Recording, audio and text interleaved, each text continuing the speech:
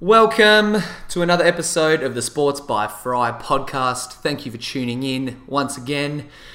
Sorry for recording this episode on a Friday. I was meant to be recording one earlier in the week. I was going to do a bit of my Brownlow predictions and a few other bits and pieces, but once again, technology reared its ugly head and shit hit the fan. So I didn't get an episode out before the Brownlow, but it's AFL Grand Final Day. Happy AFL Grand Final Day to everyone listening back in Australia. Chances are you're listening to this podcast post the 2018 AFL Grandie. Wicked game set up. I wrote my AFL Grand Final preview on sportsbyfry.com yesterday about just over 12 hours ago, so you can give that a quick read while you're waiting for the game to get underway at midday. Today's episode isn't going to be super long. I've got things to do, and of course I want to tune into the Grandie, so I'm just going to touch on a little bit of AFL news. The NBA's back. What a day, actually. NBA starts tonight as well. This podcast is being recorded about an hour before tip-off, so I think games start around 7 tonight. Melbourne United, from memory, are playing tonight as well, so might have to tune into a bit of that action. Thank God basketball's back. I've missed the NBA. I didn't really realise how much I'd missed it until I started doing podcasts and getting back into serious regular posts on Sports by Fry. So yeah, I'm glad ball's back. Next week I'm going to do my NBA week. So I'm going to do each division preview, talk about every single team. I'll probably record 2 big podcasts and do both the East and the Western Conference. On Sunday I'll do my NFL picks and talk a little bit about a few storylines from the last week. I've only got one podcast up this week, but I'll probably do another one Monday, Tuesday next week, and then another one again to give my NFL picks for week 5. So let me get into today's episode without further ado.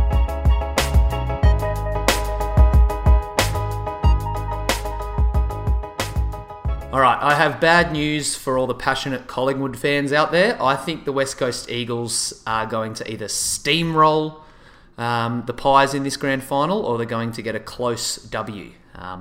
Like I've said numerous times before, it's not surprised me a hell of a lot to see West Coast here. If you had have told me at the start of the season, that's a different story, but they've played some pretty goddamn good footy this year. Don't know if it's the biased sandgroper in me, but I have a hunch West Coast will claim their 4th flag later today. I just don't see how Collingwood can stop all of their weapons up forward. Both Kennedy and Darling are just huge game changers, but the real reason West Coast succeeded this season is because they've had a plethora of other forwards hit the scoreboard. Jamie Cripps, Mark Lacroix, even Willie Rioli's been getting his name on the score sheet quite a bit. Liam Ryan, when he was healthy and up and about, especially earlier in the year, he was kicking a few bags. So I think that will really dictate how the game will be played. Is if the Eagles forwards get off the chain and can catch fire, then it could get ugly quickly for Collingwood's defence. There is a bit of rain projected to hit the MCG. Who knew? Rain in Melbourne on September. But yeah, that obviously will slow the key forwards down a bit and could actually help Collingwood. The biggest challenge for West Coast, obviously, is if they can win on the road in Melbourne. They've actually put their road record kind of to the sword this year. They've bucked the trend of recent times, and they went 8-3 outside of Perth during the regular season. So yeah, they're not the same West Coast side that lost to Hawthorn in the 2015 decider. I think half the team is, in fact, brand new. It wouldn't surprise me if half those dudes came from debutants this season. So yeah, Collingwood's ability to play a shitload of games at the MCG will obviously give them a slight advantage. That's obviously going to happen when you go up against a Melbourne-based team in the grand final. So quick trivia. I'll give you time to answer. Have a quick think. When do you think the last time West Coast won a final in Melbourne was? I'll give you a clue. It came when they won a premiership. That's right. The last final they won was in 2006. The last time, that was when obviously they beat the Swans in the 06 Grandie. But the last time they've beaten a Victorian-based club in Melbourne in a final was in 1999 against the Bulldogs, way back in the 20th century. So for West Coast to get the W and to get their revenge from 2015, from their loss in 2015, then they're going to have to do something that really they haven't done in over 20 years, which isn't out of the question, but definitely they'll be facing an uphill battle. It's no surprise to regular listeners to hear me talk bad about the Collingwood Magpies. I have not been a fan of them all year, and to be honest, I'm still a little bit surprised they've made it this far, but I was always worried that their young dudes were going to eventually fall by the wayside and not deliver, which they might do in a few short hours' time. But yeah, I can't really argue with what they've done to get to this point. Guys like Jordan Agoe and even first-year dudes like Myercheck and Jaden Stevenson, they've all been huge up forward for the Pies. And actually, the Collingwood Magpies have their own pretty formidable attacking forward line, a little bit differently structured to West Coast's. So yeah, we could be in for a bit of a shootout. I think the grand final is going to be a fucking classic. I've been saying this for a week and a half now, so I hope I'm right.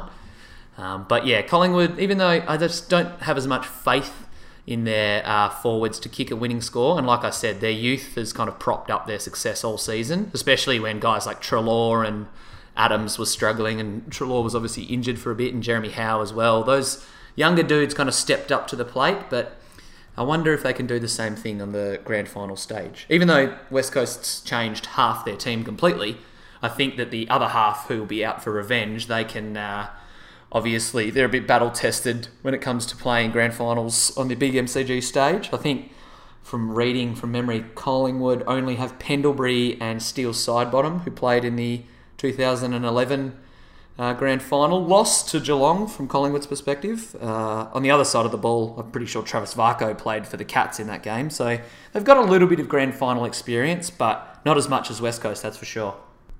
If you want to read the entire Sports by Fry grand final preview, like I said before, you can check that out on sportsbyfry.com. But when I wrote the article, I talked about a few burning questions, things that will really go a long way in determining the result of the game. One of them is Jezza McGovern's health. If he has injured his hip, I think was all reports, a hip pointer cork or something of the similar type. So if he can't battle out 4 quarters, then there's a huge issue for West Coast. Surely he wouldn't be playing if he wasn't, at least decent enough to get through the game. I think, everyone's playing with some sort of injury or slightly hurt at this point of the year, so it's no surprise to hear that Jezza McGovern has a niggle, but being the key pillar of that Eagles defence and being arguably the best rebound defender and best defensive 50 marking prospect in the league, his form and the way he plays will go a huge way to determining the result of the game. Steele Sidebottom on the other side of the ball, he's generated shitloads of buzz this final series, becoming everyone's favourite player once again. He's been underrated for years. I love Sidebottom. I've been talking him up for ages, ever since his big 10-goal performance in the TAC Cup Grand Final back before he got drafted. Pretty sure that was on the MCG as well, actually, so he might have another big game up his sleeve. Who knows? He was a bit of a bolter in the Brownlow and surprised everyone. So he's generating, I think, actually he's the favourite for the Norm Smith at the moment. So, yeah, it'll be very interesting to watch how he handles the Mark Hutchings tag, because, let's be honest, that's probably who Hutch is going to. He may spend time with Pendles or Treloar, or maybe even Taylor Adams. But I think Steele Sidebottom is the one that you want to shut down from Collingwood's midfield. The first time they played this year, Hutch kept Sidey to, I think it was about 16, 17 disposals or something like that. In the qualifying final, Sidebottom had 27 touches from memory. And even though he did have a lot of those touches, he only had 10, maybe 11, again, when he was being played, when Hutchings, was playing on him. So if Hutchings goes to Sidebottom and sticks to his side for most of the day, it'd be very interesting to see how much of the pill Sidey can get his hands on.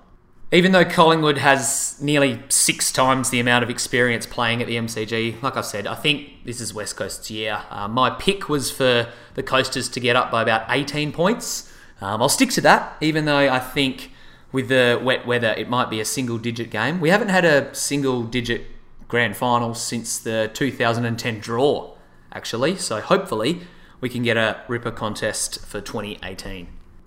All right, sticking with the West Coast Eagles, just very quickly, I want to talk about some more off-season player movement and a few other breaking stories and news that's trending, because even though 2 teams are playing in the biggest game of the season. There's 16 other teams still trying to fix their list. So Rory Lobb is a big player who's going to probably switch clubs. It seems he's returning to WA. Was seen meeting with Eagles officials and Nick Nat earlier in the week from memory.